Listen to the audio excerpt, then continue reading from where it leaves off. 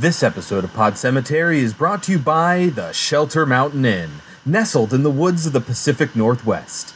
The reception may be bad up here, but we have an extensive videotape collection that has everyone talking.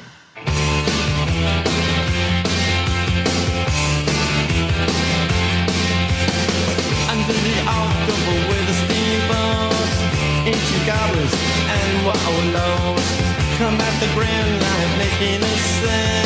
The smell of death is all around, and at night when the cold wind blows, no one cares, nobody knows. Hello, my name is Chris. My name is Kelsey. And this is Pod Cemetery, where we dissect horror movies like the rotting corpses that they are. And it's another double feature week on Pod Cemetery. The late night double feature show. With 1998's Ringu and 2002's The Ring. But before we get to the movies, Kelsey, how do we start the show? Trivial Pursuit Horror Edition. Give me what you got. What weapon does Maddie obtain from the villainous man in 2016's Hush? Okay, I didn't get the movie until the very end. So, she obtains his crossbow. Yes. Yes. All right, Kelsey. The killer in Terror Train, 1980, avoids detection by donning what from each of his victims? Masks. Well, it says they're costumes, but yes. Because he gets in all their stuff. He wears the Groucho Marx one. Uh-huh. He wears the Reptilius one. Uh-huh. And then he's the magician's assistant. Yes. All right. Now, Although he doesn't wear a mask. he does wear a costume, though. Yes. So, Kelsey, we're going to do one more round of Trivial Pursuit Horror Edition right now, because this episode's going to be a slightly different format than normal, because we're doing an American film that's a remake of the original Japanese film, and we're going to be going through the entire plot. Normally we do that for the original, which would be the Japanese version, but we wouldn't have any clips to play for you during the plot elements. And then when we got to the American one, we'd really just be talking about the differences, and those would be the only parts you'd be getting clips of. So to make this all a little bit easier, we're actually going to do both the movies at the same time. I say easier, it's going to be just as complicated in another way. But we're going to be doing both the movies at the same time, so we can do clips from the American version as we go throughout. And we'll be discussing the differences between both as we go along. So we'll have a longer discussion than we would about one movie, but maybe a little bit shorter than a total episode normally would be. We're going to be cramming more content in that time, though. So, since we're not going to have a break in between movies, let's do that second round right now. Okay. As part of a hazing ritual in 2016's Raw, protagonist Justine is forced to eat the raw kidney of what animal? A rabbit. Very good. I didn't remember that. Yeah. All right, Kelsey.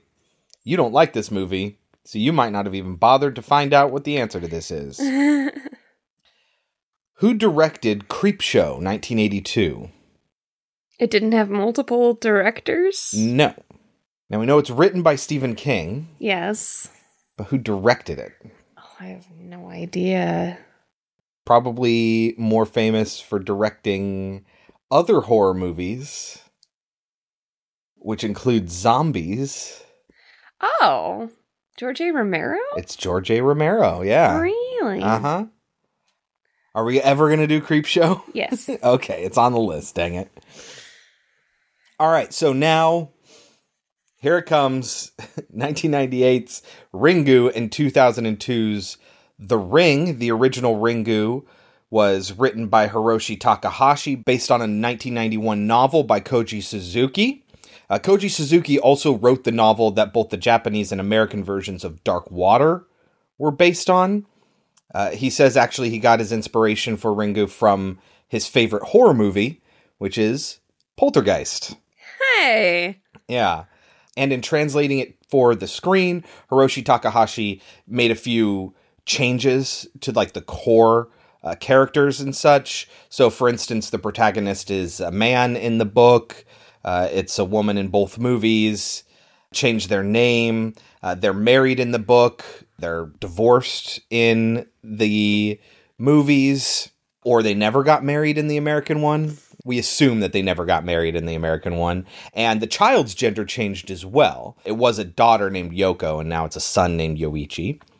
It was directed by Hideo Nakata and stars Nanako Matsushima, Miki Nakatani, and Yuko Takeuchi, as well as Hiroyuki Sanada, who's not one of the highest listed actors on the IMDb page, but he's the guy from Sunshine and The Last Samurai, and he's probably the most famous actor in the movie here in America. That's the Japanese version. The American version from 2002, also based on the novel by Koji Suzuki, but the screenplay was written by Aaron Kruger and directed by Gore Verbinski, the Pirates of the Caribbean guy. He also did Rango and A Cure for Wellness. Are we ever going to do A Cure for Wellness in this? It's not on the list, but I can add it. I seem to remember being okay with that movie, but that it totally devolves towards the end, and it's some crazy ending. It was a little slow and long, and I don't think either of us liked the ending, but we enjoyed the bulk of the film. Yeah, and this one stars Naomi Watts, Martin Henderson, and Brian Cox. What are these movies about?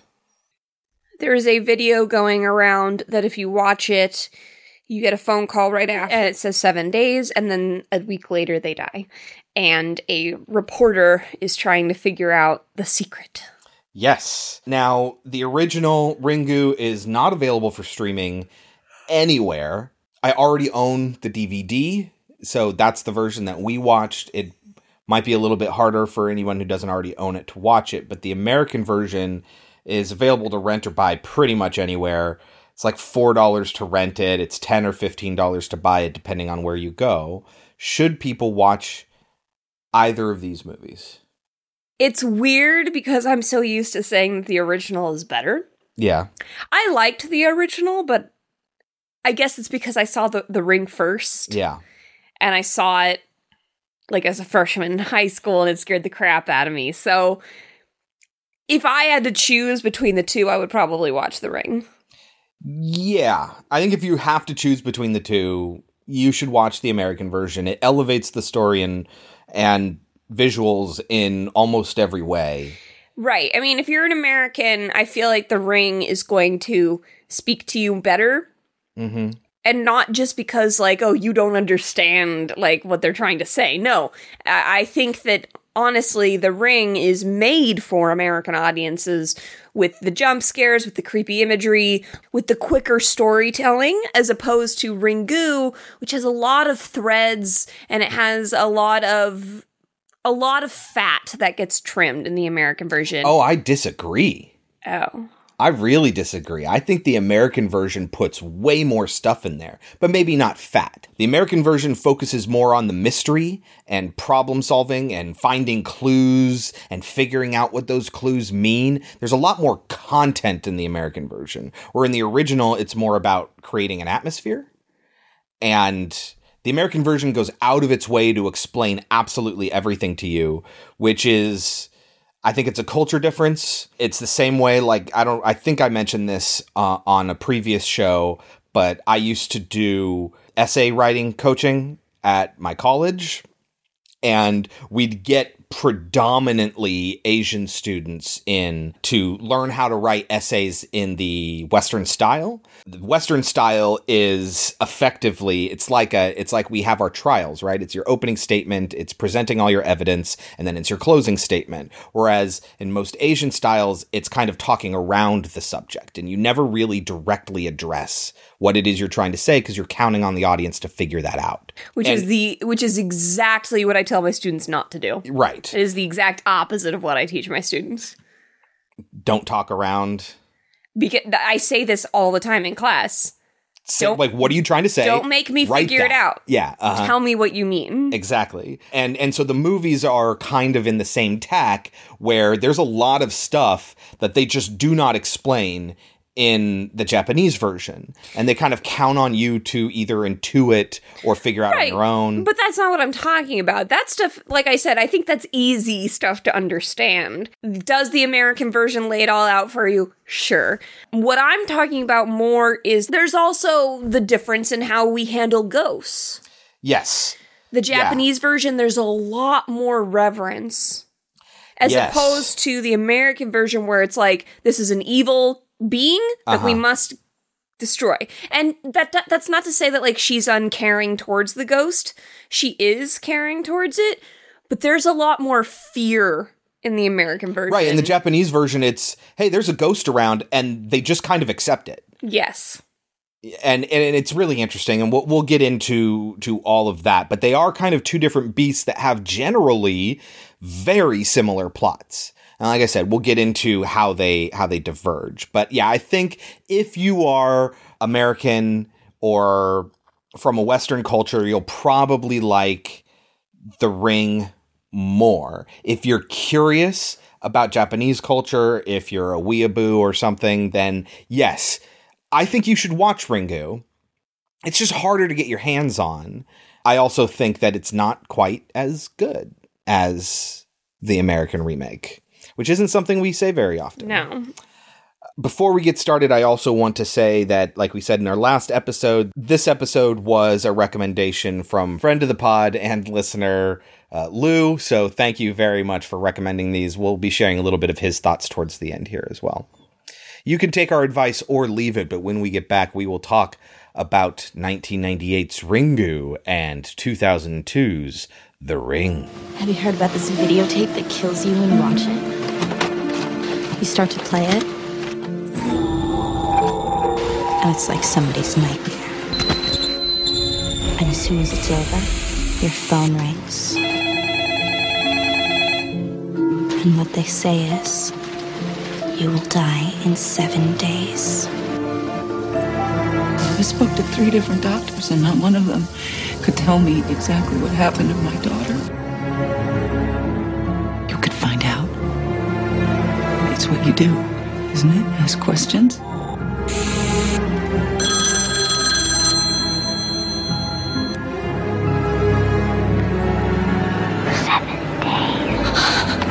Do you know what this is? Oh, show it to me.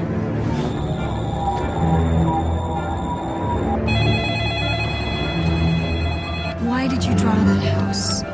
She told me to. Who told you to? The little girl.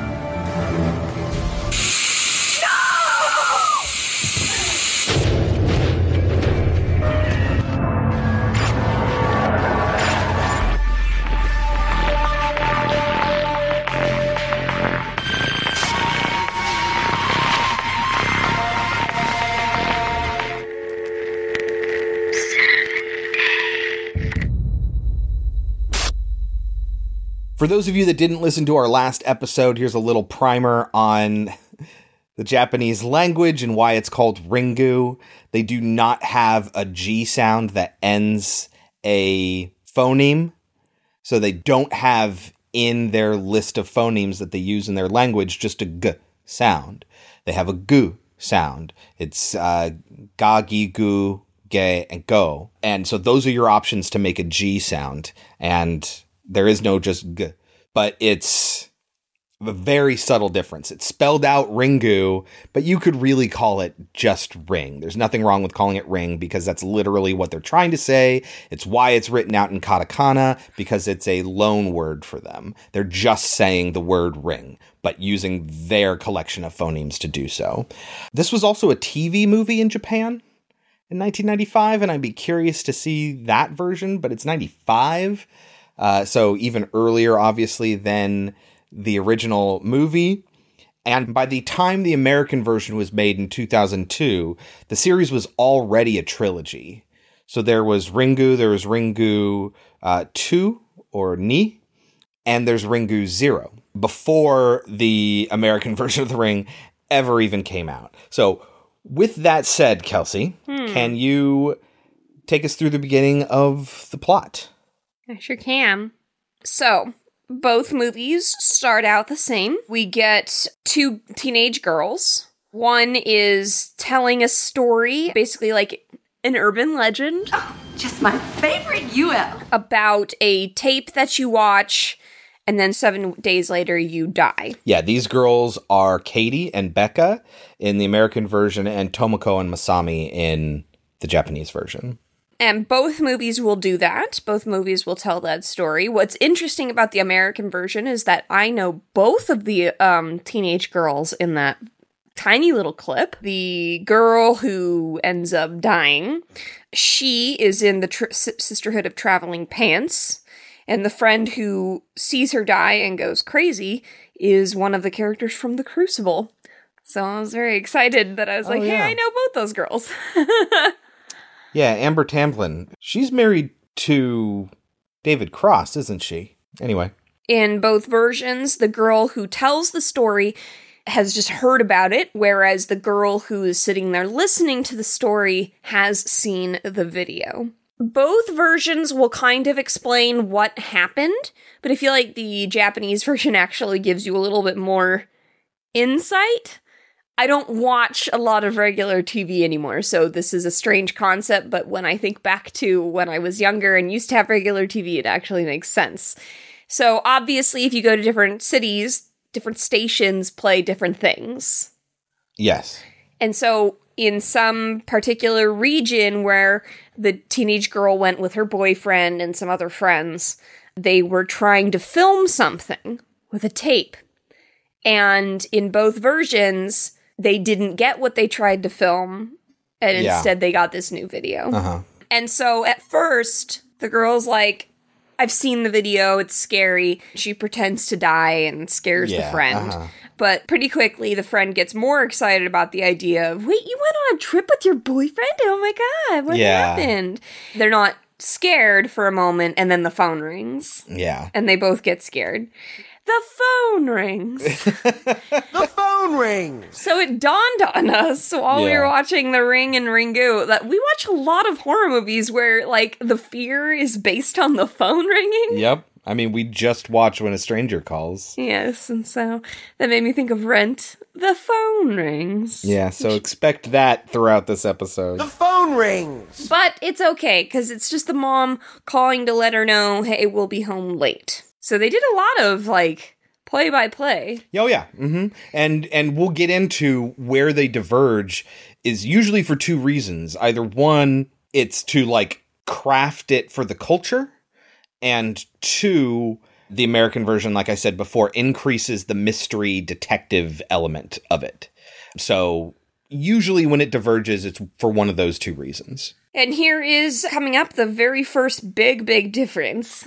The girl sees something, the one who saw the video 7 days ago, sees something, and there's a freeze frame, and it turns black and white. Yeah. And her face looks scared. Not at all like in the American version. Yeah, it's not a huge difference. You know what they're trying to communicate. It's a big difference when you grew up with The Ring. Yeah. Because The Ring has, like, oh, the eyes go white, and the area around them goes really dark, and their mouth gets stretch open. Yeah. And in the Japanese version, it's just they open their mouth really wide, and they get scared, and then it inverts the image to the negative, which is kind of a reference to the fact that this curse is passed on through like camera imagery. And there's a lot of camera action going on, whether that's a film camera or a still camera or what have you. The concept of a negative is built into that. So you have that reference in the Japanese version, but it's kind of an oblique reference. And the American version just kind of scraps that to be a little bit more direct and spooky, but less associated with the core concept of the film. So whichever you prefer, I guess. So this is another kind of interesting thing is we meet Reiko Asakawa, who's the main character. This is Rachel in the American version, so Reiko and Rachel. And they're both journalists. And one is a newspaper journalist in the American version. She's a television journalist in the Japanese version. Reiko, is already investigating rumors of the tape and interviewing kids at school before she ever knows that her niece has died. Now, the American version scraps that. And this is what I'm talking about. That's just a little thread. And it's like, does it really help the story? Because she's already going to have to go and interview the niece's friends. Uh-huh. So it's like, you're just showing me two of the same scene. Right. And the Japanese version figured that this is a great way to get exposition out there by having one person interview another person, especially when your main character is a reporter. In the American version, it's more that she's like an investigative reporter and she's like trying to get to the bottom of a story. So she has to use her skills to convince these kids to talk to her as if she's one of them. And in the Japanese version, it's just a bunch of school kids volunteering information about rumors they heard to the news reporter, you know? So not a huge difference, but it is a difference. The main character's sister, the mom of the girl who died, asks Rachel / Reiko to investigate. Because, well, A, they're sisters, but also Rachel's son played with the niece. Yes, Yoichi in the Japanese version and Aiden in the American version. Now, in the American version, they just play up this whole overly intelligent, emotionally detached, precocious child, the sort of creepy kid cliche that you might get in a lot of American films like The Sixth Sense or something like that. Should we read something? I'm kind of tired. Okay. Sweet dreams. Don't have enough time. Oh, honey, I know I've been working a lot. And I'm sorry, but I promise you I'm going to make it up to you. I'm not talking about that. I'm talking about time before we die. You have lots of time. So you know when I'm going to die? No, no one does. But I know you don't have to worry about it. Good night, Rachel. Which is very, very cliche. He kind of takes care of the mom instead of the other way around. And it is effective and creepy, but it's also a little bit of a cliche in the American version. Whereas in the Japanese version, he's just kind of nondescript. He's just a kid. And he doesn't really contribute much to the story except for where he needs to contribute to the plot. Otherwise, he's not really a character in the Japanese version. So, under-characterized in the Japanese version, over-cliched in the American version. Pick your poison. Aiden knew that she was going to die. In the American version. In the American I don't think version. they say that in the Japanese version. No. In the Japanese version, he does say that he talks to her. In the American version, it's interesting. This is going to be kind of a thread that pops up throughout the American version. Little references to parapsychological elements of the Japanese version. It's presented originally in the American version as if Aiden has a psychic connection to his cousin. He knew she was going to die days before she actually did, because he's drawing pictures of her buried underground, and his mom says to the teacher, well, that's how he's coping with the death of his cousin. And the teacher's like, oh, you said his cousin died a couple days ago? Well, he drew these a week ago. You say she died 3 nights ago. Yeah, that's right. Aiden drew these last week. We find out that, no, they just talk to each other all the time.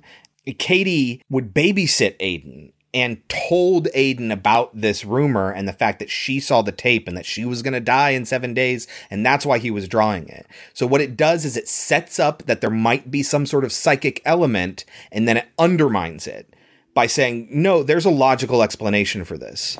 You say she died 3 nights ago. Aiden drew these last week. So you know when I'm going to die? No, no one does. Katie knew. She told me. Katie told you she was going to die? She said she didn't have enough time. The American version really, really takes out a lot of the psychic stuff, whereas the Japanese version leans heavily into it. And you get little elements of the plot like this that are nods to, no, our movie is not about psychics, whereas Ringu was. There are more later on that we'll address when we actually get to them. In the Japanese version, at the girl's funeral, We find out that they won't even open the coffin, which is funny because in the American version, it's like, that makes sense. Yeah. Whereas in the Japanese version, it doesn't make sense. Yeah, you just got to take their word that it's disturbing, you know? They talk about how the teenage girl's friend has gone crazy and won't go near television. But we never go back to Masami in the Japanese version. Which is a thing that they change in the American version. Yeah, Becca comes back up and we see her again later on. Yes. But does it really help the story?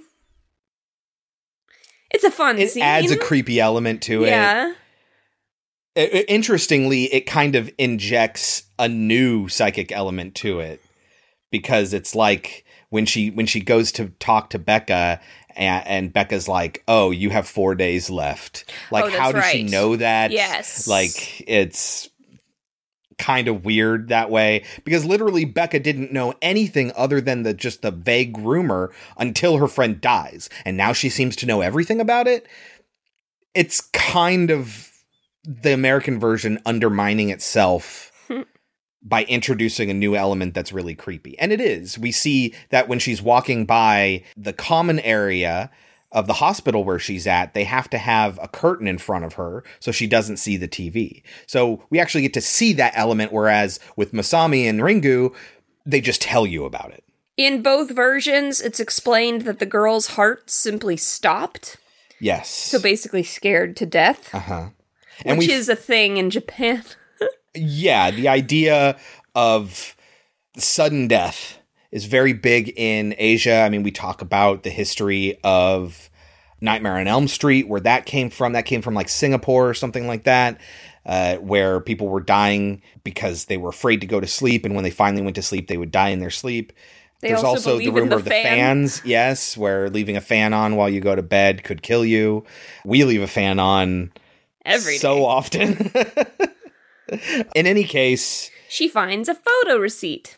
Yes. In both versions. In both versions, where she has to go to a 1 hour photo or a photomat. And the American version works because it's made right on the cusp of when we were starting to get digital. So for all of you youngins out there, you used to have to get photo developed. It'd be in a roll in your camera, and you'd take it into a place, and they would brag that it would be ready in as soon as an hour. And you'd have physical copies of those photographs. It was a big deal. It was a huge deal. Because normally it would take like 2 days. Yeah. So she goes and she gets it developed, and she sees where they went on their little vacation. And she also notices that for a large portion, the pictures are normal. And then at a certain point, everyone's faces are distorted. And then for the rest of the roll of film, they're all distorted. She doesn't quite know why yet. She also sees where they went. In Ringu, it's a cabin in the Izu area, and in the American version, it's a place called Shelter Mountain Inn. And so she is going to go there next. Also throughout this, in the American version, she does a little investigating to find out, and in the Japanese version, everyone's talking about it, so she doesn't really have to investigate. But it's revealed that every person that went on that trip is dead and died at the same time, on the same day, under the same mysterious circumstances. Well, I think in both versions, the other couple was together when they died, and it was a car accident, which doesn't... No, they found them parked in their car. Oh. And their hearts had stopped. Still, though... Where's the TV? I think we can all say that we know that she needs a television to come out. Okay, I think we get that. Right. It's a weakness in the story, though, that she needs a television. Yes, because just like in It Follows, get on a plane. It's just stay away from televisions. Yeah, like I don't understand how they died in a car. She came out of the radio. That's not how it works. So she goes to Shelter Mountain Inn / this cabin in Izu, and this is where they were supposedly watching this cursed tape. In the American version, she talks to the inn's manager to get details about them, and the manager does a card trick with her. I pick a card, any card, is this your card? And he gets it wrong twice. And the second one, she humors him. Third time. Hey, this is your card, right? That's it. He fails. He is not magic. He does not have psychic abilities to identify this card. Yet another element that's thrown into the American version as a little nod to, we're not going so heavy on the psychic stuff.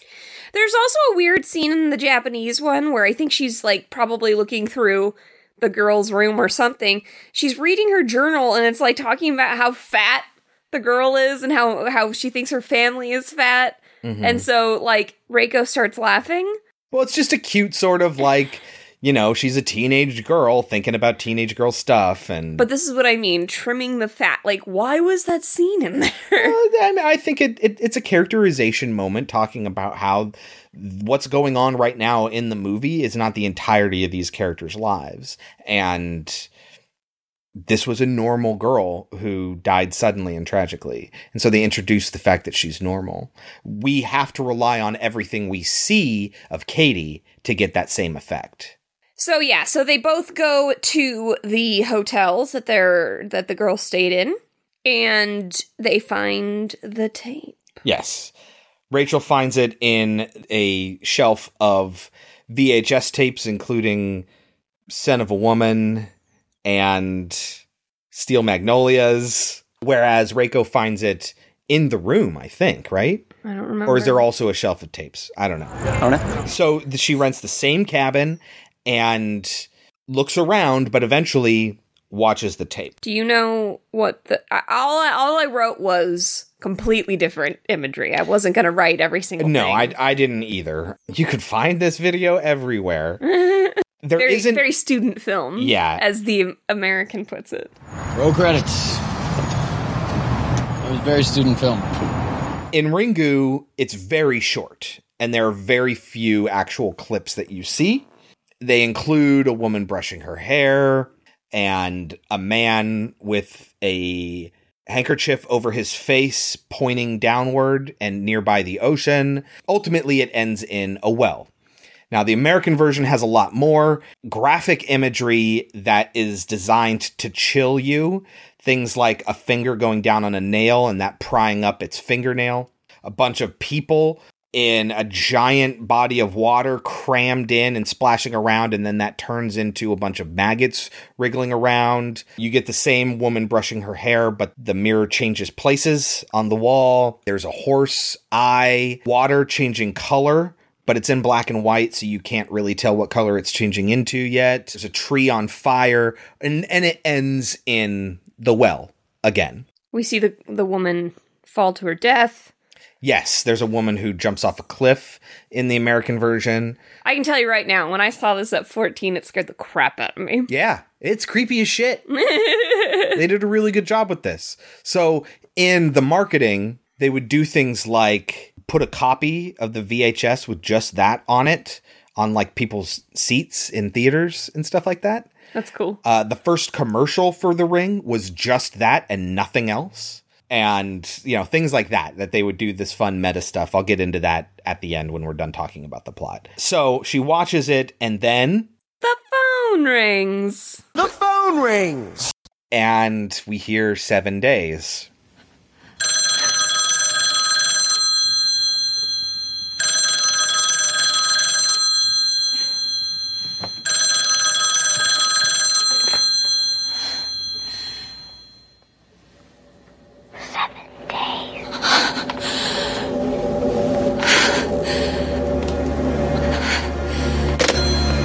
She ends up freaked out and leaves with the tape. Now, Rachel Reiko is so upset, she calls her ex. Oh, I know what the difference is. In the American version, we hear the little girl say 7 days. In the Japanese version, we don't ever hear what she hears. Yeah. That's the difference. Mm-hmm. And so you just know that it's 7 days based from on the everything rumors else that you hear and other things. Exactly. Yeah, You don't need to hear her say it. The American version just does that. Wanted something that was creepy and made you think less, I think. And that is a thing about Western culture, is very averse to just leaving things ambiguous. Which is what I tell my students a lot after we've read a book and we watch the movie version. I'm like, do you see how the movie spells everything out for you? All the stuff that we just as a class figured out together, Movie just tells you. Right. I tell my kids all the time, like, because American filmmakers think we're dumb. Yeah, a lot of them do.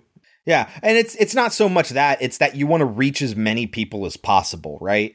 And so really obscure, vague movies tend not to get very popular because people come out of them going, what the hell was that?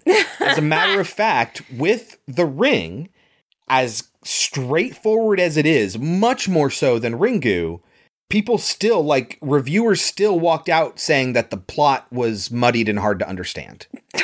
Like, are you kidding me? It spells absolutely everything out. Everything is explained literally in The Ring. Except for why. But that's not really. That's neither here nor there. Interpretation. And it has nothing to do with the plot, really. In any case, she leaves with the tape and she contacts her ex. In The Ring, it's her ex-boyfriend Noah, and in Ringu, it's her ex-husband Ryuji, who is played by Hiroyuki Sanada, the guy from Sunshine. What's interesting is that both movies did the same introduction of this father figure. Yeah, where he's walking to Rachel's place just as Aiden is walking to school and in the rain, and they're holding umbrellas and they run into each other. They just kind of stare at each other for a while and then they pass by each other. They do not have a great relationship. He's not really there for this kid. And this movie will give him an opportunity to be there for the kid or try to do what he can to help the kid. In The Ring, Noah is specifically a video analyst whose job it is to determine what's real and what's fake on video. Whereas the ex-husband Ryuji, we don't know what he does yet. And we won't find out for a little bit. And it is very different from video analyst. In both films, he ends up watching the tape. And Rachel makes him a copy so he can take a look at it and get to the bottom of it. In the Japanese version, she makes him a copy and gives him the copy to watch. In the American version, he watches it and then she makes a copy. It's not a huge difference, but it's an important one, and we'll get into why later. What's weird is that in the Japanese version, the phone does not ring. Yes, and they explain why later. The reason is it has to do with your proximity to Izu. The phone only rings when you're close to Izu, the location where the cabin is. In this version, the phone rings no matter where you are. And this is one of my favorite stupid things about the American version. She refuses to answer the phone. And so it goes to voicemail. It goes to voicemail and she leaves a message. But you never hear it. You never hear it because she deletes it. But there is a message left on that machine. Sorry, I missed you. 7 days, bye. So in the Japanese version, they investigate the tape and they crank up the volume and they hear at one point in it, "Frolic and brine, goblins be thine." And they determine that it's from a dialect from Izu Oshima Island. This is not in the American version at all. The American version drags this out quite a bit to find out the source of this family that we're going to be talking about, where she goes, first of all, she gets symptoms on a certain day, like day 3 or 4, she starts to get a bloody nose, but she has to adjust the tracking on the film to see what the TV normally wouldn't show you. And this is real, by the way. This is on film. If you can see the edges, you'll see stuff like piles of cables on the floor and stuff like that just off what you would normally see, like the electricians and the lighting people and stuff like that. Like, you'll see that on the edges of tape because it actually records more than it shows. So she goes to this machine at her newspaper that's designed to see all the way to the edge of the tape, and she sees a lighthouse and she's able to identify this lighthouse. And that's how she knows where to go.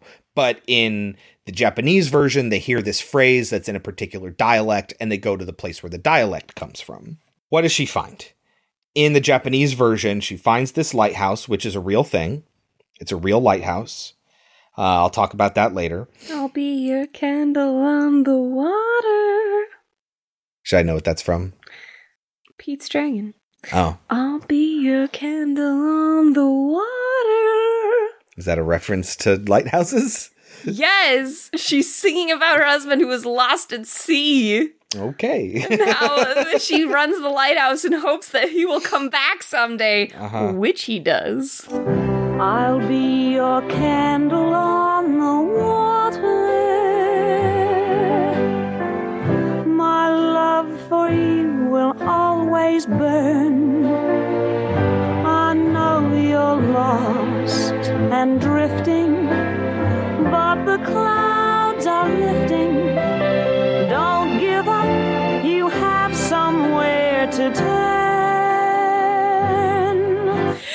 Anyway, in addition to the nosebleeds, Rachel gags up like an electrode sensor. None of this happens. None of this is in the Japanese version. She reads up about the lighthouse. She finds out that there was a horse breeder who lived on that island. Her name was Anna Morgan. All the horses drowned themselves. Like, there's mass horse death in this movie. And Anna ended up committing suicide. And after she did, the horse death stopped on this place called Moesco Island. So in general, the US version is much more focused on these clues that lead you down this path of intrigue. Whereas the Japanese version is much more about the atmosphere and metaphorical concepts that it wants to convey. Also, when she's reviewing the film and she gets her nosebleed, there's a fly that's walking on the screen in the videotape, and 1 or 2 days in, she just like touches it and it's just the screen. But like at 4 days in, she reaches out and she grabs the fly and picks it up, and it's still alive and it comes out of the TV like that. So that's foreshadowing of things coming out of the TV, but also it's really fucking cool because it's jittering. She tracks back and forth and it moves back and forth and it has that video effect on it. And it's I love the fly thing. When I first saw that, it blew my mind. Absolutely love the fly thing. Couple of differences between this part and the Japanese version, aside from the fact that you don't see any of that stuff. You find out that the woman, so in the American version, she just jumped off a cliff. Yeah. In the Japanese version, she jumped into a volcano. Yes, because we find out she predicted there would be a volcano eruption, and there was. And it was kind of, there's this whole concept of like a witch hunt, you know, where instead of, holy shit, you were right about that, tell us more, it's, she's a witch, burn her! We have found the witch, may we burn her? And she ends up committing suicide by jumping in a volcano. But that's all we know right now. We don't know any more than that yet.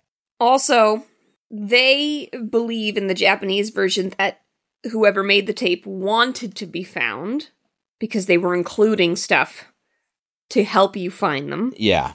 And then in both versions, the kid watches the video. Yes. So in Ringu, they're at her father's house, and the father's going to be watching the kid for the rest of this movie.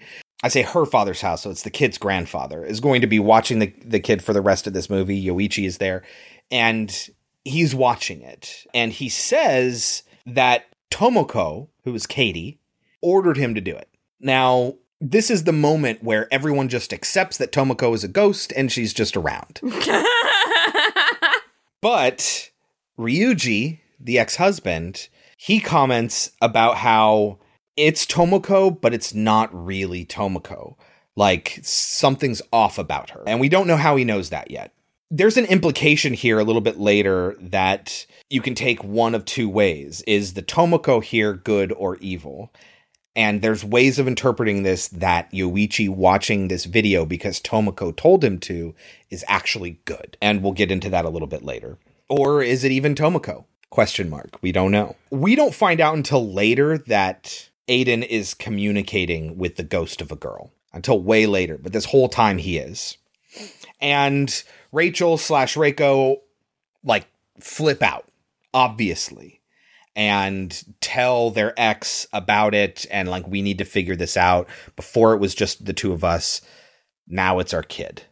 And this, in the American version, is where we find out that it is Noah's child as well, because she says our son watched the tape. It's at this point that Reiko leaves Yoichi with his grandfather, and Rachel leaves Aiden with Ruth, her sister.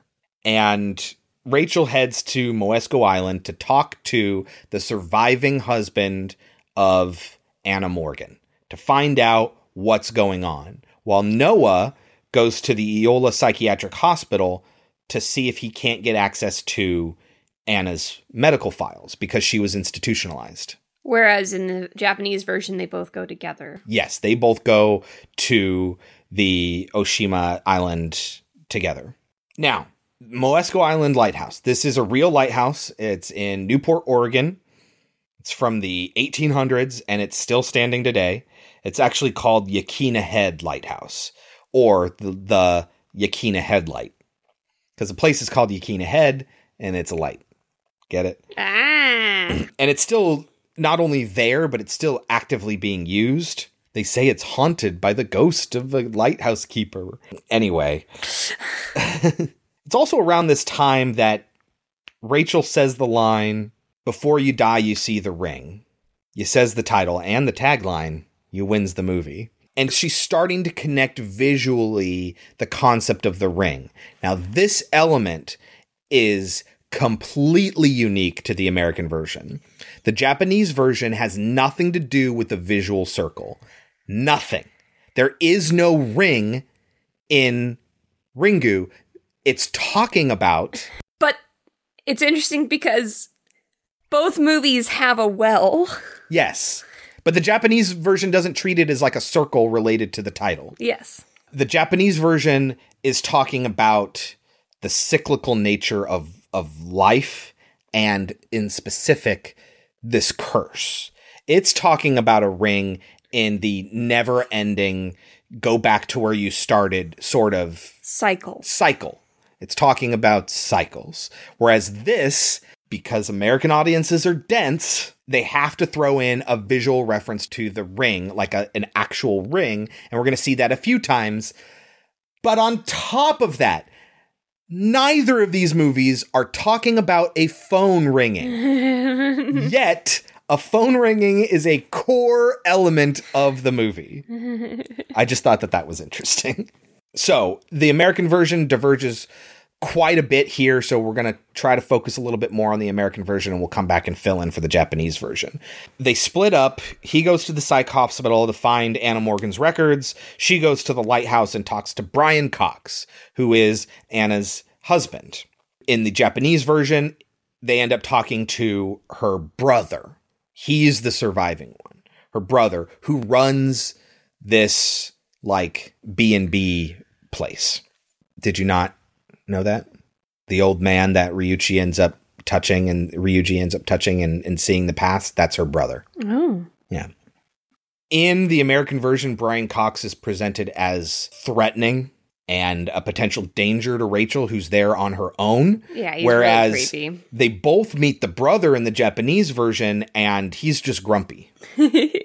Both versions have a moment where it's like, "Where's your daughter? I don't have one," or "She didn't have one." Yeah, So Rachel gets on the ferry to the island. There's a horse which responds to Rachel's presence. We know two things. There was a horse in the tape, and when she researched the history, all the horses died. There's no reason that horses should respond to this, but it's creepy when animals respond to supernatural stuff that humans don't know is going on. This horse flips out, it breaks out of its container, runs at her, and she's calling for help, and people end up coming down just in time to see it run at her, jump over her, and off the ferry, tumble down, and go underwater. It's so sad. It's very sad. And I'm putting a content warning on this episode. So just be aware. There's some disturbing shit involving horses in this. And everyone runs to the back, including the little girl and her dad who own the horse. And they can just see the motor, like the wake of the ferry. And you know there are blades down there.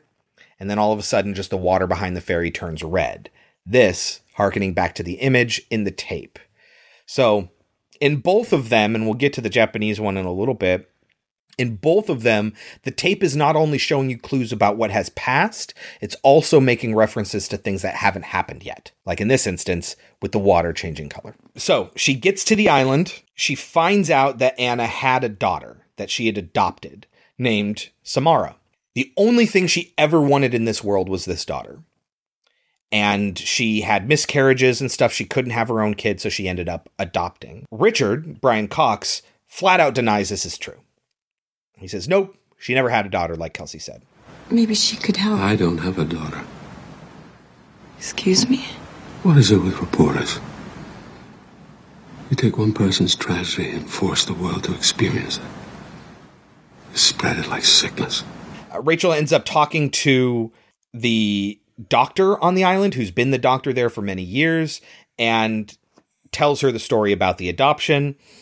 Also, that Samara had a weird psychic ability, and this is the extent of the psychic stuff in the American version. She could imprint things onto film, x-rays, in people's minds, and she drove the parents crazy as a result, and the horses caused the horses to jump to their death. Meanwhile, Noah at the psychiatric hospital manages to break in and find a file, and it talks about a video record.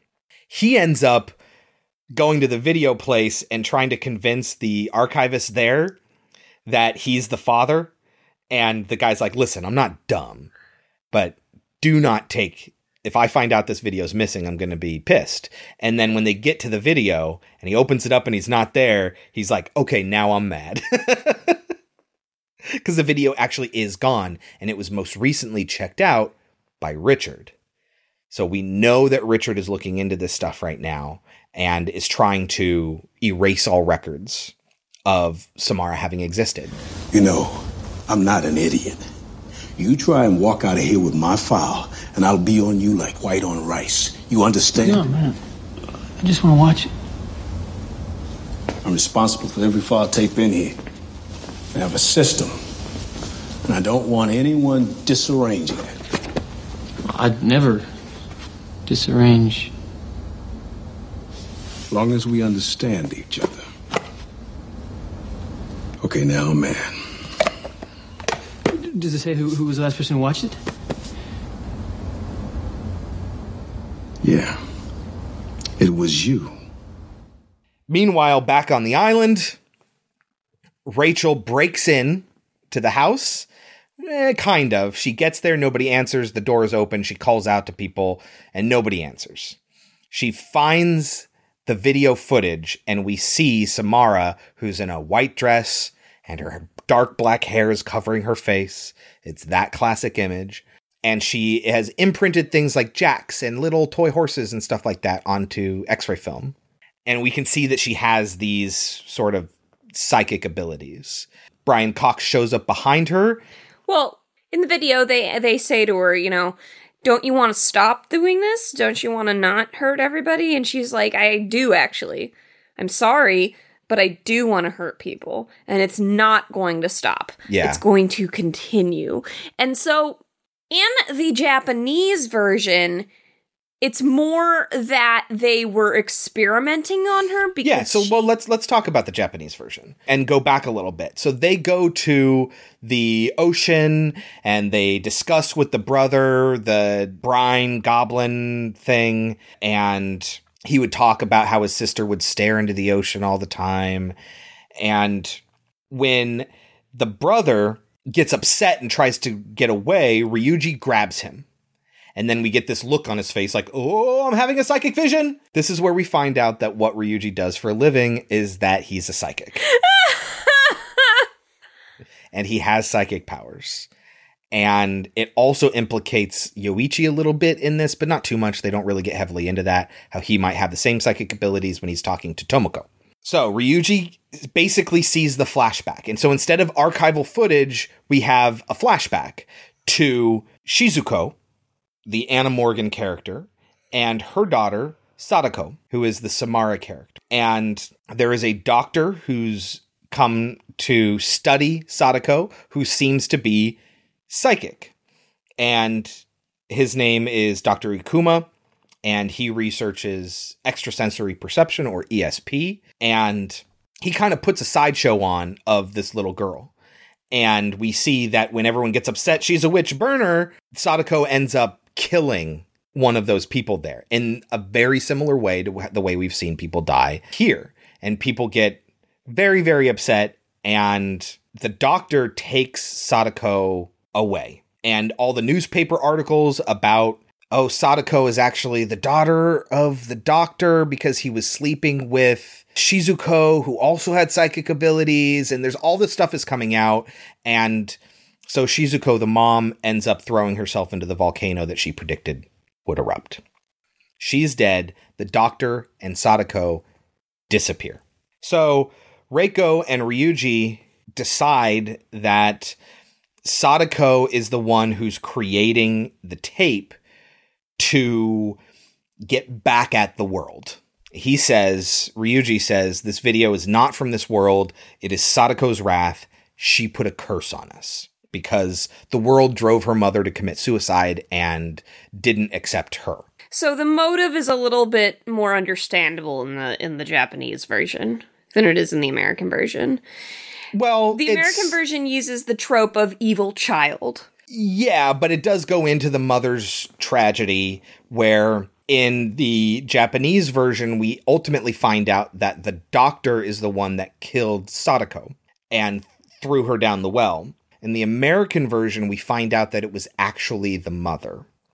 And there's many more ties to motherhood in the American version, where the mother wanted nothing but Samara, and she's ultimately the one that killed her because Samara was putting images in their brain and driving them crazy and killing all the horses, and she knew she had to put a stop to it, despite the fact that Samara was the one thing she ever wanted in the entire world.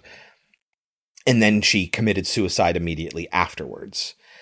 This ties into the fact that we have Rachel, who, as opposed to in the Japanese version, where Reiko and Ryuji have Yoichi as a kid, and then they ultimately get divorced, and now Reiko is just raising the kid on her own. That's kind of the extent of it. And Ryuji's kind of not in this kid's life. But there is a conversation between the mother and the father, because basically, it's kind of bullshit in the Japanese version, the father kind of gives her shit for never being around. Uh-huh. And it's like, you're never around either, asshole. Right. But on top of that, when the main lady thinks Reiko thinks she's gonna die, she says, you need to stay with me while I die so that you can find a cure for our son. Yes. So he needs to step up and take care of the kid. And he says, we shouldn't have had a kid in the first place. Yeah. So there is that element there. But in the American version, they explicitly say that he was an accident. And he knows that. This is an unwanted child that Rachel discovers she will do anything to protect. Although I do think that what Reiko ends up doing to protect Yoichi in the Japanese version, I don't think the Japanese version thinks it's as fucked up as it is. I think it's about sacrifice and love to the Japanese creators. But to me, I'm like, holy shit, that's... wow.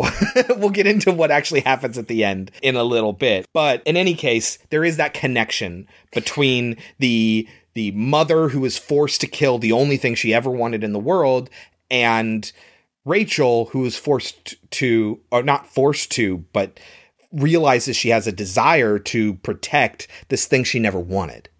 It's like the exact opposite. And it's better to discover that you have this maternal instinct than just having a desire and not following through on it. I'd also like to point out that one of the things in the Japanese version that supposedly made it clear that she was a witch was that she found beauty in the ocean. Whereas I guess in whatever area they were in Japan at that time...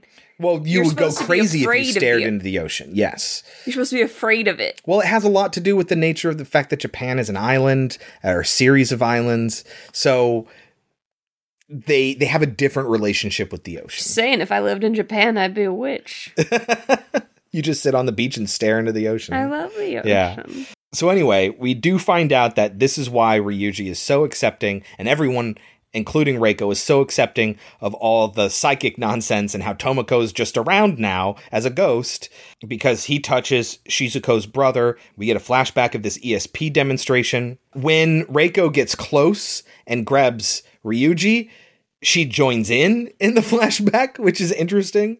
And it's in this moment in the flashback when Sadako, who killed the reporter at the demonstration, grabs her and leaves a mark on her arm. It's in like a dream or a vision or something that Rachel has, which isn't implied that it's psychic in any way. It's just a ghost has invaded my mind, that Rachel gets a similar mark on her arm. But you can see that instead of we get a flashback because of psychic powers, we have archival footage of psychological sessions. And you can see where our focus is different. For Japan, it's the spooky psychic stuff. For America, it's this stigma that we have around mental health.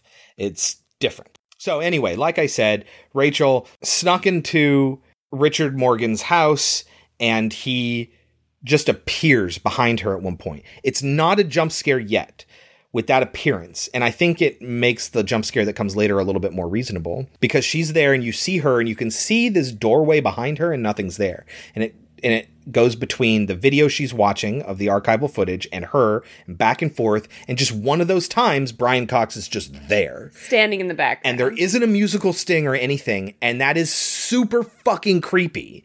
And it was very effective to me. And I wish more movies would do that instead of there being like a violin sting. Well, what's right so when funny he that you appears. say that is just prior to that, there was a musical sting. I guess you wouldn't call it musical. It's diegetic. But in the theater, I jumped and screamed when she's talking to the island doctor and the mentally disabled child is sitting on the thing that... Oh, the thing you get in like the doctor's waiting rooms where you... No, the thing where you sit on it and it goes round and round. Merry-go-round. The little merry-go-rounds, the 4-person ones that spin around and then you fall off and break your arm. There is a cut in this movie that goes straight to that and it goes... and I jumped and screamed, and there's nothing scary going on in the thing. Meanwhile, when Brian Cox shows up, I'm like, oh, that's creepy. Yeah, no, it's just really creepy, and I fucking love it. He does then kind of like come up on her and grab her, and I told you not to da-da-da. That they do like a jump scare kind of thing, but it gets you from where she thinks she's calm, she's in danger, to now she knows she's in danger. And the jump scare kind of like gets you there, which is good. That's an effective use of a jump scare, at least. So anyway, he hits her, he attacks her or whatever, but he's not trying to kill her. He just wants her to leave him alone and leave this whole entire concept alone and forget it ever happened. Because he's going to go kill himself. Yes. Because she showed up and she saw this tape, he knows that Samara is still out there and still doing things, and he can't take it anymore. So he sets up this whole elaborate contraption and steps and puts like a surge strip over his neck. Filled bathtub. And then in a filled bathtub. But he has all these electric things plugged into the surge strip he has around his neck, and he gets in the bathtub and she's like, you gotta help me. My son is gonna die. And he says, yes. Yes, he is. This will never stop. You come in here. Proves that. Where is she? Please. I have to stop her. If I don't, my son will die. Oh, yes. He will. And then he flips the switch and electrocutes himself. And, of course, he does it with a surge strip, which is designed to protect against exactly that. But whatever, we'll ignore that.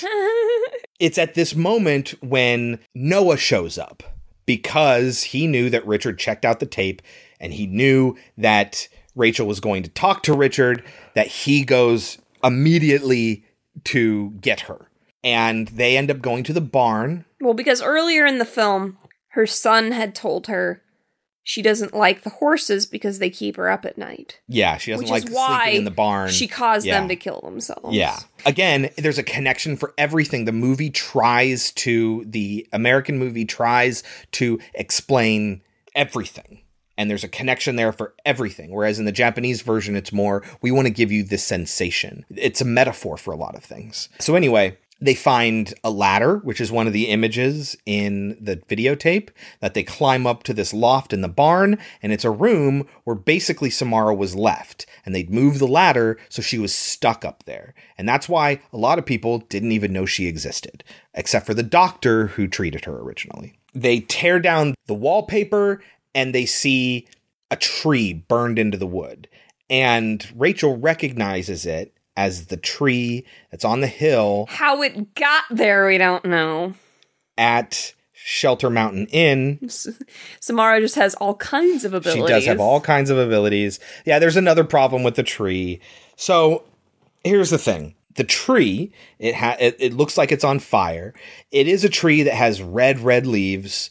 This is, interestingly, a Japanese maple, or an Acer palmatum. And the fruit that the tree creates are Samaras, which is the name of the little girl. So there's a connection there. In the movie, it wasn't real. It's plaster, steel. The leaves are all painted silk. Apparently, the crew called it Lucille because of Lucille Ball, the famous redheaded actress. Here's my question, though. She says, I watched the tape as the sun was shining through the tree at sunset and made it look like it was on fire. What the hell does that have to do with the tape? She could have watched that tape at any time. What it does do for us, though, is it tells us exactly when her cutoff is. She has 7 days, and the cutoff on the 7th day is after the sun passes through the tree. But it's just this extra thing that doesn't really have anything to do with Samara. It's an extra visual that they can add to the movie and connect the Moesco Island with the Shelter Mountain Inn. So they know that they need to go to where this family lived, to where this well is that they don't know exists yet. At the same time, in the Japanese version, they go back to Izu. And this is where they start to kind of sync up again. Now they find, in the American version, they find the well very conveniently. One of the two of them, I can't remember which, throws this vase full of beads, smashes it, and then all the beads roll to a central position where you can see that the floor is sagging, which would have nothing to do with the fact that there's a well under it, but whatever. It's how they know that there's something underneath it, and they tear up the floor and they see that there's the well. In the Japanese version, they just get under it from the side of the house, and that's how they locate the well. In the Japanese version, they climb in the well with some buckets, and they're going to empty out the well. It's very shallow, but they're going to spend their few hours that they have until the curse is going to complete itself, emptying to find her corpse. The well, looking for Sadako's corpse. In the American version, they just find the well and they don't know what they're looking for. The floor that they've just torn up collapses, and the TV slides down, turns on, slides down, and knocks Rachel into the well. And it's very much like What's-His-Face in It Chapter 1, falling down that well. You know the bully? Oh. There's a very long, very really narrow well. Yeah, it is. No, it isn't. Oh, it's a mine? No, it's a... It's a fucking well. No, it's not. It takes them down into the sewers. It's a sewer line. Yeah, but it's a well going down there. Or a mine shaft or something. The sewers don't do that. They don't come up in a house in a giant thing. That's not how sewers work. It's a well or a mine shaft, one of the two. It is not just the sewer. Sewers might connect to it, but it was a well before it was a sewer. Anyway, not the point where she tumbles in and it's like, oh my God, how is she not dead? She doesn't die because neither had Samara died. So Reiko ends up in the well in the Japanese version because Ryuji starts down there, he fills the buckets, and then Reiko is pulling them up and emptying them, but she ends up collapsing. She's really losing her strength. And so he's like, okay, well, we'll change positions. I'll pull the buckets full of water up, which is much harder. You get down here and fill them up, which is much easier. In the American version, like I said, she's knocked down the well, and she doesn't die, just like neither Samara nor Sadako died. Now, the American version spells this out. We see in both versions that the nail imagery is because she tried to climb up and it ended up snapping her nails off. She was still alive down there. Just like in Silence of the Lambs. Yes. In both versions, we know that she was still alive when she went in the well, but in the Japanese version, she's hit with a rock and then slammed on the well and then thrown in. In the American version, Anna suffocates her with like a bag and then tosses her in, but she wasn't actually dead yet. In the American version, they spell out explicitly, oh my God, she was still alive. How long do you think she survived down here? And Rachel says 7 days. 7 days. You can survive for 7 days. That's how long you can live with just water and no food. It's like 3 days with no water, 7 days with no food, something like that. But the American version is the only one that explains what the 7 days is about. In the Japanese version, it's just 7 days. And that's the rumor. And the only way we know it's true is because of the rumor. Like, there's no reason why it's 7 days, at least not explicitly told. You might understand that that's how long she would have been living under there, but the movie does not spell it out for you. The American version does. While Reiko and Rachel are in the well, she finds Sadako and Samara's body and sees it as like an actual beskinned little girl. Yeah, in both versions, she like caresses and holds the child. But because in both versions, she's under the impression that that it is not a vindictive little being. Yes. And there's the whole thing about how spirits just need to be, they're here for a reason. And if you solve their problem, they'll go away. Right. And it's this poor girl who didn't know, who couldn't control her powers. You feel a lot more sorry for her in the Japanese version. Yes, because in the American version, like you say, she explicitly says, no, I want to hurt people. Mm-hmm. But Rachel's like, I have a weird kid too, like the kid can't control this. And she wasn't nurtured the way she needed to be. And that's why things turned out the way that they did. And so she becomes like this nurturing mother. It confuses the plot a little bit when we find out later that that only makes things worse. Yeah, it doesn't matter at all. So Reiko and Rachel are down in the well when their 7 days are up and they do not die. We did it. We found Samara/Sadako and we ended the curse because I am not dead. Police show up, they take away the body, everything's fine, everyone goes home, or goes to go home. Rachel is on the phone with Aiden, and he's like, hey, don't worry, we helped her out, everything's good. And Aiden's like, you helped her? Why the fuck did you do that? What happened to the girl? Is she still in the dark place? No. We set her free. You helped her? Yeah. Why did you do that?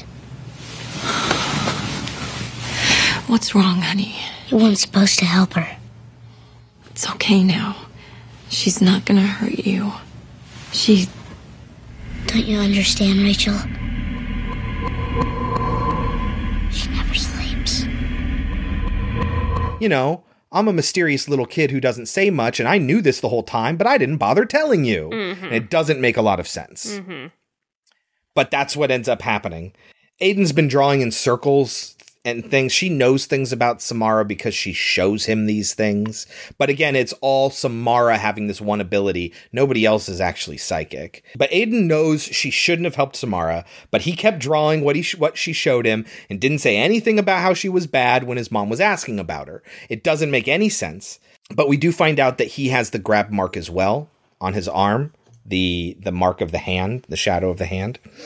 And so when Rachel interprets from this that they didn't actually end the curse, and she doesn't know why she's still alive, and she knows that now it's Noah's turn. Noah's 7 days are up, and she goes to save him. She does not get there in time. In both versions, Ryuji and Noah get to see little Sadako and Samara come out of the TV and kill them the same way that Katie and Tomoko were killed in the very beginning of the movie.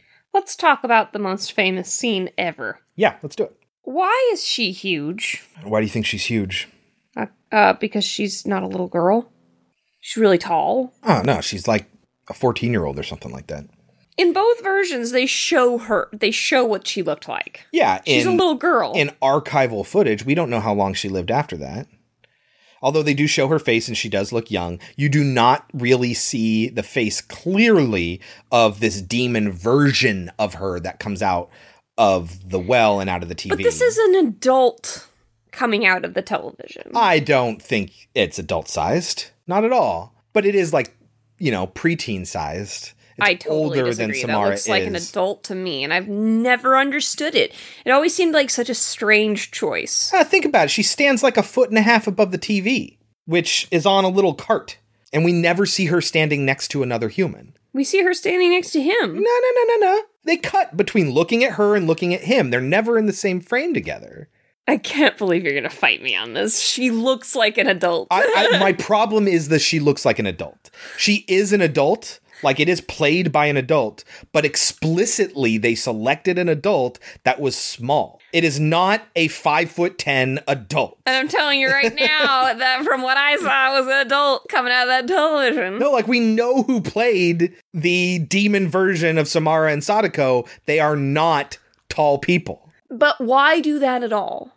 Because they needed somebody who could move creepily and the kid wouldn't be believable. Specifically, in the Japanese version, they got a kabuki actress who is used to wearing masks and having to emote through motions and not through facial expressions or speech. And so they got her to walk all weird backwards, and they did the same thing in the American version, and then played it in reverse to make it look like she moves weird. And they weren't counting on two things. They weren't counting on a little kid to be able to pull that off. And two, when you see the face, it's not the face of the little kid. It's a distorted demon face. Yes. I'm fine with that. The whole moving thing is kind of the dumbest excuse I've ever heard in my life. She just moves. Okay, that's a little much. She moves a little funky, and then they played it backwards. Okay, it's can not you imagine? That big of a deal. It's a very big deal. When you get people who don't know what they're doing, you end up with the Enchantress in the Suicide Squad movie with what's-her-face going like, ew, like she's a belly dancer or something like that. If you don't know what you're doing, it looks ridiculous. Okay. And you're going to have an 8-year-old girl do that? Think about the doctor from House on Haunted Hill. Yeah. All they did was split up the frames. That's why he looks as jerky and weird as he does. That's all you had to do. And an adult.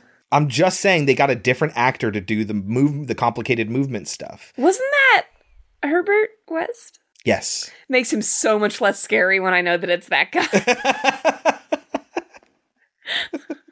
Yes, it does. In any case, it is very, very famous, and neither version looks particularly convincing anymore in the light of modern day. I mean, it never really did. I think it's more the uncanniness of it. Yes. I never looked at that and thought it looks real. Right. But I think back then we didn't think it didn't look real. Now I can look at it and we can see. I never thought it looked very of real. Course, Kelsey, you are a human being watching a movie. Of course you know it's not real. What I'm saying is you didn't think about it in terms of real or unreal. You saw it and thought it looked cool. But now, in the light of modern day, it's hard to look at it and not think, wow, that looks fake. That's what I'm talking about.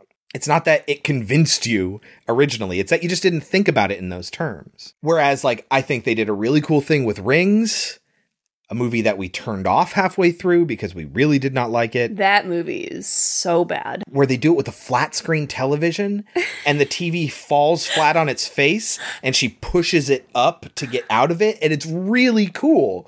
I really, really liked that. But the movie fucking sucked. It's awful. In any case, I think that was another one of those movies where it started out dope. And we were like, hey, this is cool. And then it got so bad. Well, it would be like if they made a sequel to It Follows, all about people coordinating their travel schedules.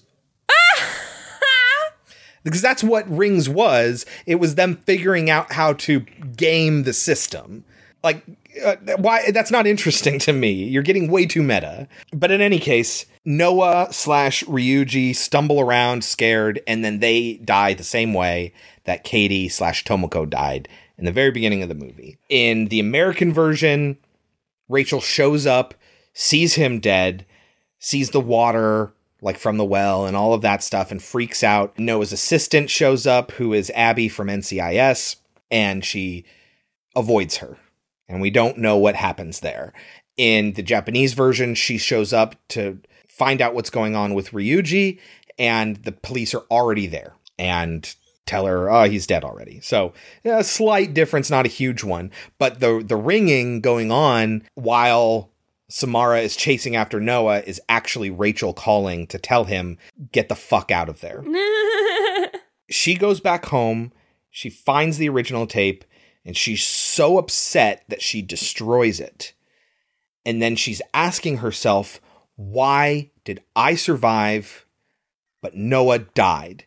How do I protect my son? And then she thinks, what did I do that he didn't do?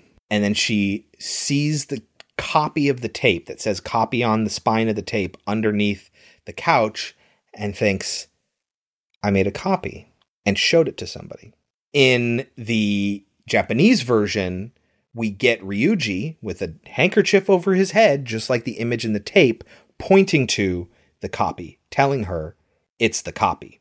So again, more extrasensory communication involving Ryuji, who is a psychic, but telling her explicitly it's the copy that did it. That's why I'm dead and you're still alive. So again, interesting that Reiko and Ryuji have that relationship where Ryuji saved Reiko and helps Reiko save Yoichi because he watched her copy. And that's the moment she was saved, was when Ryuji watched Reiko's copy. In the American version, Rachel isn't saved until she makes the copy and Aiden watches it, which when we find out that they watch it because they're told to watch it by the spirit, you might think that Katie is protecting Rachel, keeping Rachel alive long enough in order to, she's so basically risking Aiden's life to save Rachel, who can then save Aiden.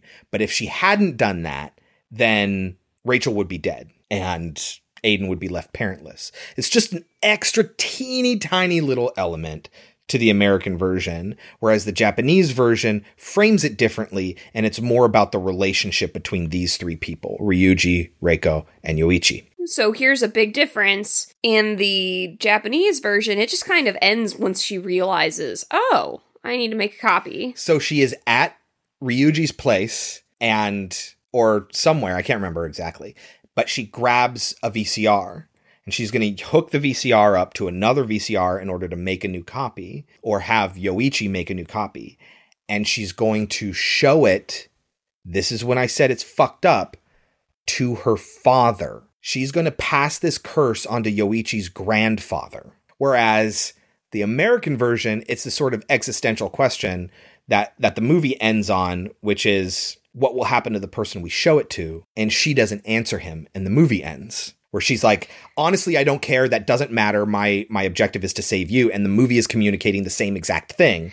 And it's also a trick on the audience. You just watched it. Yes, absolutely. But in the Japanese version, it's, well, my father, your grandfather, is old and loves you. And he's going to take this sacrifice for you. And it's about love and family, but it's fucked up. And then we get awesome techno music. Yes, there's like this music over the end credits, which is really funny. Late 90s, early 2000s. Yeah, it's really, really quite interesting that that's the nature of it. In the American version, they didn't actually say that was the plan, right? She talks to Yoichi. We hear her talk, and she says I can't remember what the exact line is, but she says something about how, oh, we have something to show your grandpa or something like that. And then we hear a recording of an interview with another school kid who adds on to the rumor of, in order to save yourself, you need to make a copy and show it to somebody else. It's like the concept of a chain letter. Yes. And it is the one like explicit thing that the Japanese movie does. Is it modifies the original rumor. Now, I don't know who this school kid is. I don't know who they're talking to, because Reiko obviously didn't know this ahead of time, so it's not from the interviews done at the beginning of the movie. But it's just a school kid continuing on this rumor and elevating it to the next thing. It's my favorite UL. Oh, just my favorite UL. Yeah. So that is the end of the movie, of both movies.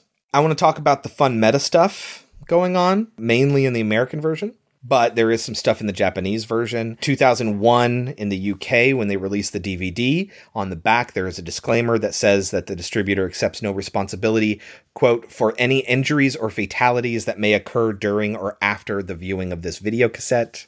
That's awesome. One difference between the two is that in the US version, the DreamWorks logo, because DreamWorks produced it, was modified to look like a yellowing VHS, and it had all this artifacting, and it was a very muffled sound. Whereas in the Japanese version, they just put the standard DreamWorks intro on there. So it's bright blue and da-da-da-da, you know, and it's really out of tone for the movie itself. And they bothered to do something interesting for the American version, and it's kind of upsetting that when DreamWorks distributed it here in America that they didn't provide the same sort of care that they did for the American version. It's kind of a bummer. On the DVD of the American version, you can watch just the cursed video on its own.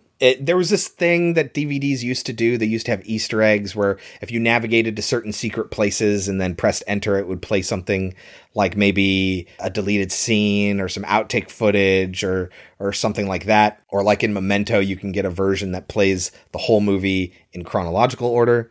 That's cool. In this version, you get the actual cursed video. And then at the end, like, you can't stop it. You can't return to the menu. You can't fast forward. You can't rewind. It takes over control. It no longer accepts control from the remote. You have to turn the thing off if you didn't want to watch it. But it plays through the whole thing. And then at the end, a phone ring sound happens. Awesome. Which is really cute. Just, you know, cute stuff like that. And I talked earlier about the marketing, which was... I think this would be a good time to talk about my high school story that I was going to tell. Yes, I'm curious about this. Can you tell us about your high school story? So, this movie came out, like I said, when I was like a freshman in high school. And this guy I had a huge crush on loved The Ring. And we would talk about it a lot. Stupid shit like, oh, it scared you more than it scared me, blah, blah, blah. We were like fucking 15, whatever. But... since we had that rapport about the movie and I had this huge crush on him, I was going to use The Ring as a way to invite him to Winter Formal. Not Sadie Hawkins? You're inviting him? Winter Formal is also Girls Ask Guys. No, it's not. Yes, it is. No, that's the whole point of Sadie Hawkins, is that it's the only dance where that happens. It was at our school. Well, your school's fucked, Kelsey. Homecoming and prom, the guys ask the girls. Winter Formal, the girls ask the guys. That's really interesting. Yeah. I mean, not that any of this gender normative bullshit matters anyway, but I think that's really interesting. The whole point of Sadie Hawkins is that it's the unusual circumstance where the girl asks the guys. That's the only reason the Sadie Hawkins dance exists. So the fact that your Winter Formal behaves the same way kind of undermines the whole concept of Sadie Hawkins. Anyway. So I was going to ask him to Winter Formal I was going to have him stay at my friend's house because I was really good friends with his best friend. And me and this kid Ryan, we were going to make this whole video of me. First it was complicated. We had to make sure that he was going to watch The Ring. The Friday night before, and after he watched it, I was going to call. We were going to plan it all out time-wise. I was going to call and say 7 days. And then a week later, he was going to stay there again. And they were going to, me and Ryan were going to have made a video of me climbing up out of a well and like coming up to the screen and then saying, will you go to Winter Formal with me? We had this whole thing planned out. The week before I was going to do it, this other girl found out I was going to ask him. And just went up and asked him. Bitches, huh? Bitches. It was going to be the coolest thing in the world. And it was stolen from me. It was the day before he was supposed to sleep over the first night and watch The Ring with Ryan. This girl just walks up to him at school and says, will you go to Winter Formal with me? And he said, yes. How do you know that was specifically to happen before you could do it? Like, I mean, if she was specifically out to get you, wouldn't she let you create that video and everything and then ask him right before that? Would have been too late at that point. Because I would have gone up to her and told her what happened. But I hadn't done anything yet, so it was just kind of... Right, so how do you know that she did it because she found out about your thing? Because, like I said, this kid Ryan was my friend and also the other kid, Chris's friend. Yes, his name was Chris too. And yes, this ended up being my first boyfriend. So yes, my first boyfriend's name is Chris. And now my last boyfriend's name will be Chris. Anyway, so Ryan was dating a girl named Karen. Karen's best friend, I can't remember her name now, is the one who asked him. So Ryan told Karen, Karen told that girl, and she went and got it, but right before I could. That's fucked up, Kelsey. Bitches. All right, so lightning round time. Do you have anything in lightning round stuff? I have a few things. I do. It's rare for me to be able to pay much attention to acting in foreign films because I'm constantly reading what they're saying. Yeah. But there were a couple things I noticed about the main woman in the Japanese version. I thought that she did an excellent job when she found that her son was watching the video. Uh-huh. I thought she looked really, really upset. Devastated. Yes. And I think that, Naomi Watts did a fine job, but I felt like...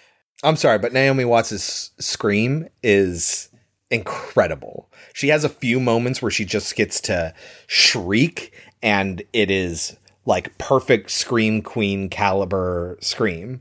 I love it. But anyway, continue. But one thing I did notice about the Japanese woman, she would often have like a half smile on her face. Yeah. And I don't know. I think it's a cultural thing. Yeah. I don't know. It threw me off a lot because I was like, why are you smiling? Well, she's an on-camera reporter. She has this sort of persona. But it's really hard for me to equate their acting with what I'm reading because it's often, we read it a certain way and that's not the way they read it. And so it's really difficult. This movie was the highest grossing horror remake in film history. It grossed almost $250 million worldwide. It was until what movie? A horror remake. It, from 2017. That makes sense. Both of them are remakes of adaptations, which I think is pretty interesting. There is a moment when she's looking out, she's on her balcony and she's looking across the street at everyone. And the point is that they're all watching TV and it's as subtle as a fucking hammer to the head. One of the people she looks at is a dude in a wheelchair with his leg in a cast, which is an obvious reference to Rear Window. Yes. But yeah, I feel like the American version puts more of an emphasis on the whole, we're all addicted to media. Yeah. Than the Japanese version version doesn't do any of that. Yeah, I don't think it really has much to do at all with technology. Whereas the American one, it's not like it's a huge part of it, but the fact, like, when she looks out and she sees that every single person has a television on, right? Yeah. And I feel like Rings took that and ran with it. Thought it was being profound. Yes, because now so many horror movies are like, technology is the devil. Yeah. There's an element of the American version, which isn't in the Japanese version, which we didn't talk about. It's an extension of the facial distortion on film, which again, Sadako/Samara has a ghostly ability to affect media. Right? And so once she's identified who is cursed, she is able to distort the film negative whenever their picture is taken and they've been marked. The American version, just to add to creepiness, but it doesn't actually mean anything and it kind of muddies that whole element. It adds an additional thing where if you are cursed, you subconsciously scratch out the faces of other people. No, I always thought that was supposed to be Samara's hair. Visually, that's interesting. That's okay. what I always thought they were interesting. doing. I never thought of it that way. That's really interesting. It's like a visual connection. But yeah, what they're doing is they're scratching out people's faces. And it's like, it's cool, but it elevates that face stuff, which the only purpose of that face stuff is because these people have been marked with the curse. So what about all these other people in like the glamour mags and stuff like that she's scratching the faces out of? They haven't been marked with a curse. That's just not how I saw it. Yeah. No, that's interesting. I never thought about it that way, but that's an interesting way of looking at it. I like it. So there are a few elements. We talked about how shitty it was that Reiko is going to kill her father in order to save her son. Again, which is an extension of the older generation sacrificing their well-being to protect the younger generation's element of the Japanese version. And it's subtly in the American version with the comparison of motherhood. In the American version, when they go back to the inn, They go straight to the room, they tear up the floor, and they're never interrupted. Whereas when she first went there, she had to check out that room and all that stuff. She talked to the owner. One element they took out of the movie is that the inn is closed. You do see a sign at one point that says it's closed, but an element of the movie that didn't make it into the final cut is that that dude had seen the movie as well, and he dies. And that's why the place closes. But like I said, was showing it to the grandfather, that's who they're going to show it to next, whereas this version doesn't answer that question. There was a whole subplot involving Chris Cooper. Who's Chris Cooper? What would you know him from? Oh, he's the guy that kills Kevin Spacey in American Beauty. He has a role in the film, and he sort of bookends it, where he is a serial killer and rapist that she is interviewing for a story, and he swears up and down that he's been reformed, and her writing about him in a positive light is going to go in a long way in getting him out of prison, etc. Etc.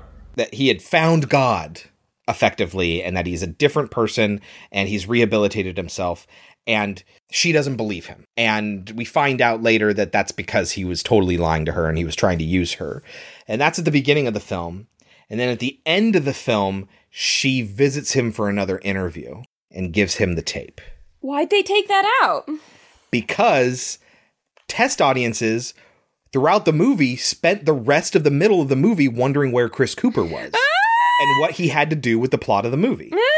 When really it was just a setup for something they could do with the tape at the end. And they could remove that confusion if they just don't answer that question at all, which I thought was really effective. Neither Rachel nor the movie answer that question, which I think is pretty interesting. Also interesting, Hans Zimmer did the music. I know that name. He is very famous for doing a lot of Christopher Nolan movies. He did Dark Knight. It's not the best thing he's ever done, but it's what really, really made him a household name. He created that Joker theme. Mm-hmm.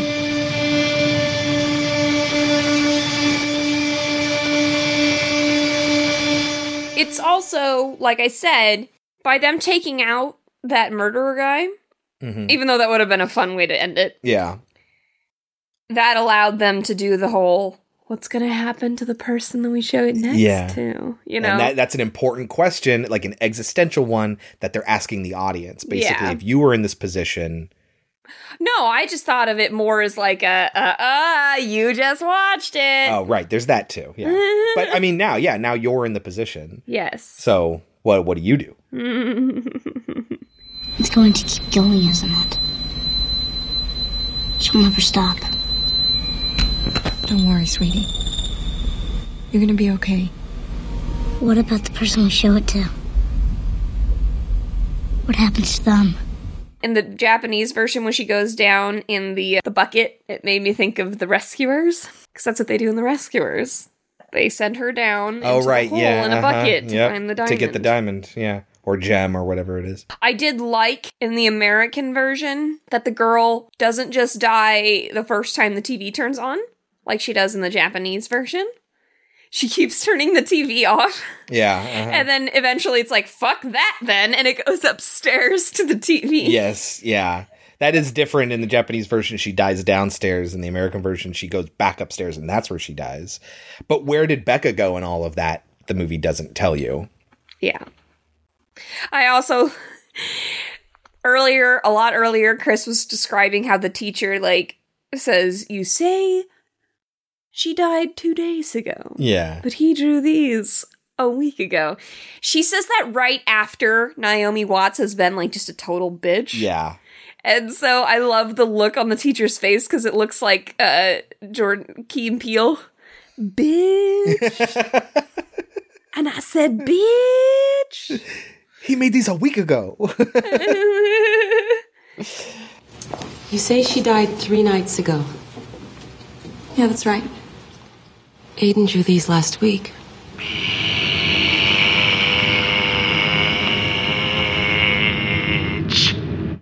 Adam Brody makes an appearance. He does. Before he was famous, right? Because the OC didn't start until right after this, or right when this came out, before he was really famous.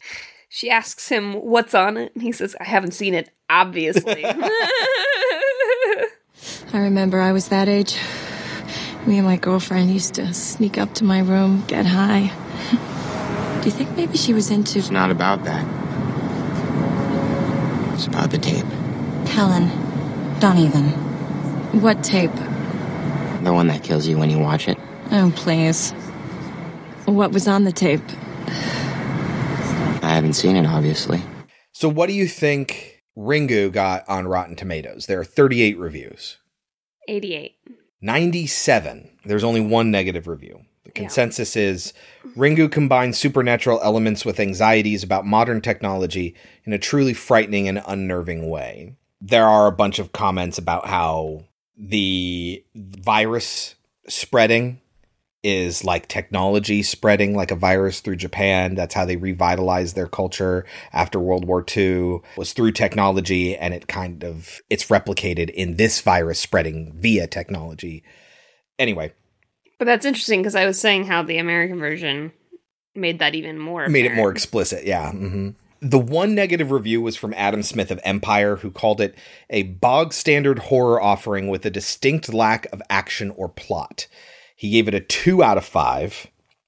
And it's not that everyone at a publication needs to think the same thing, or even like everything, but the American version of the movie on Empire, reviewed by a different person, got a 4 out of 5. Twice as high as the original was rated. And for some reason, the review of the Japanese version cannot be found on Empire's website, and I don't know why. If you follow links that exist, you get a 404. If you try to search through the website, you can't find it. You can find the review of the American version, which is really quite weird. But it's interesting that it's a bog standard horror offering, because if I remember correctly, he reviewed it in like 2000 and something. Like, do you mean after every movie copied it? Because it wasn't bog standard for the time. Horror changed because of this movie. So I don't know what the bog standard bit is coming from. Anyway, do you think that's overrated or underrated? Overrated. 97 is a little high. It's very high. What would you give it? I'm going to give it a 75. I'll give it an 83. I liked it. I liked it a lot. There's a lot of uniqueness about it. There's a lot of purely Japaneseness about it. It's just not as scary as The Ring. It's not nearly as scary. But that's because it's not the horror that I grew up with. Probably. Right. No, it's a completely different culture's horror, which is why they change so much about what makes the American version scary. Like, that's where a lot of the things changed. Like, there's the investigation, there's the visuals, like, what gets people engrossed in the storytelling in the American version appeals more towards Western cultures than the Japanese version does, and vice versa. That said, what do you think The Ring got on Rotten Tomatoes? 95. Out of 2006 reviews, it got a 71. Wow. With little gore and a lot of creepy visuals, The Ring gets under your skin, thanks to director Gore Verbinski's haunting sense of atmosphere and an impassioned performance from Naomi Watts. Has a Metacritic of 57 and a cinema score of B-. Do you think this is overrated or underrated? Underrated. Absolutely. Absolutely underrated. What would you give it? I'm going to give it the same score you gave the original. I'm going to give it an 83. That's really funny because I'm going to go up from there and give it a 92. Wow. I really like The Ring. It's very good, but it doesn't hold up. Oh, no, it absolutely does. I love that movie. And to go back to Lou's comments that we were talking about it, and he was saying that The Ring, the American version, is what he calls a neoclassic, even though it's getting a bit old, like you say. It builds up suspense and horror through its beautiful cinematography, and that it made him sleep in a dryer for a week. He also wanted me to make sure I said something about how good-looking and funny he is. While we're on the subject of good-looking people, my brother thinks Naomi Watts is the most beautiful woman. Holy shit, she's gorgeous, Kelsey. She is incredible. She's okay. I'm only commenting on it because you brought it up, but she is stunning. And you know what adds to it? She's Australian, so she's got the accent. Which you never get to hear. No, she never speaks in that accent in most of her movies. Ebert and Roper split on this. It was thumbs up, thumbs down. Roper gave it a thumbs up, saying that it was very gripping and scary, despite the fact that there are some unanswered questions. Which is funny, because like I said, so much more is explained in the American version. Ebert is the one who gave it the thumbs down, said it was boring and, quote, borderline ridiculous. And that he disliked the extended detailed ending. Now, I don't know. Ebert got real crotchety as he got older. Now, I don't know if he's talking about the extended ending with Chris Cooper and that's the version he saw, or if he's talking about how after she's saved, the movie keeps going on. But like, just because you think the movie should be over because traditional plot structure would tell you that it's over, doesn't mean that it is. And it's a twist. It's not like this is the ending of Return of the King, where they just have ending, and there are no new real story developments aside from the fact that Frodo gets on a boat. Like, it's not 45 minutes of ending. Like, the movie wasn't over when it faked you out into thinking it was over. Like, that's what bothers me, that Ebert's smarter than that. Like, he knows that it's not a Return of the King moment. Why would he treat it like that? I don't know. I think he was just old and angry. Yeah. There are a few critics, USA Today, Miami Herald, both said something along the lines of the plot not making much sense, which again, it goes out of its way to explain absolutely everything. I don't know what your issue is. Like I said, the only thing that... It even adds new things to explain. Yes, it does. But it explains them. It explains everything very well, as opposed to the Japanese, which leaves it open, but it's very obvious and clear what it's saying anyway. Well, I think especially if you've seen the American version, the Japanese version makes a lot more sense. That's possible. The only thing that they left is why, and it just kind of leans on the whole, like, she's just evil! Yeah. Who wants to kill people for no good reason? Well, it's one of those where that's not the point of the movie. Yes. That is our double feature. The late night double feature show. On Ringu from 1998 and The Ring from 2002. What are we watching next week? Next week is another recommendation week. This one comes to us from Nick. Nick, thank you very much, Nick. What did he recommend? Nick wants us to watch funny zombies. Okay. We're going to watch Return of the Living Dead. Which is a comedy zombie movie. And Shaun of the Dead. Yay! We get to watch Shaun of the Dead. Love Shaun of the Dead like everyone else on Earth. One of my favorites. I think the only reason you could not like Shaun of the Dead is if you're just tired of all the hype it got. Yeah, but it deserved all its hype. Yeah, it's so good. It's so fucking good. Sorry, babe. Hot Fuzz is not nearly as good. I think Hot Fuzz is better. Nope. I think that Hot Fuzz is the best of the Cornetto trilogy. I really, really do. I think it's much better constructed. And I think it really shows Edgar Wright's directing chops really developing. From Spaced to Shaun of the Dead to Hot Fuzz. There is definitely an evolution and an upward curve. Good, Nick. Awesome. I'm excited to get some funny movies into our rotation. We don't get to see those very often, so we get to see movies that are incidentally funny. There are a few comedies that we have seen. The last week was both comedies. Yeah. I'm just saying, it's not very often. Yeah. That is next week. Until then, you can always catch us on our website at podcemetery.com or on Twitter at podcemetery. You can reach us via email at podcemetery@gmail.com. Don't forget to subscribe to us in your podcatcher of choice and rate and review. 5-star written reviews are the biggest help you can give us there. Bigger than that is sharing us with your friends. And bigger than that is listening in the GD first place. Thank you all very much. We love each and every one of you. Until next time, I've been Chris. I've been Kelsey. And this has been Pod Cemetery. Before we go, Kelsey, any last words? 7 days.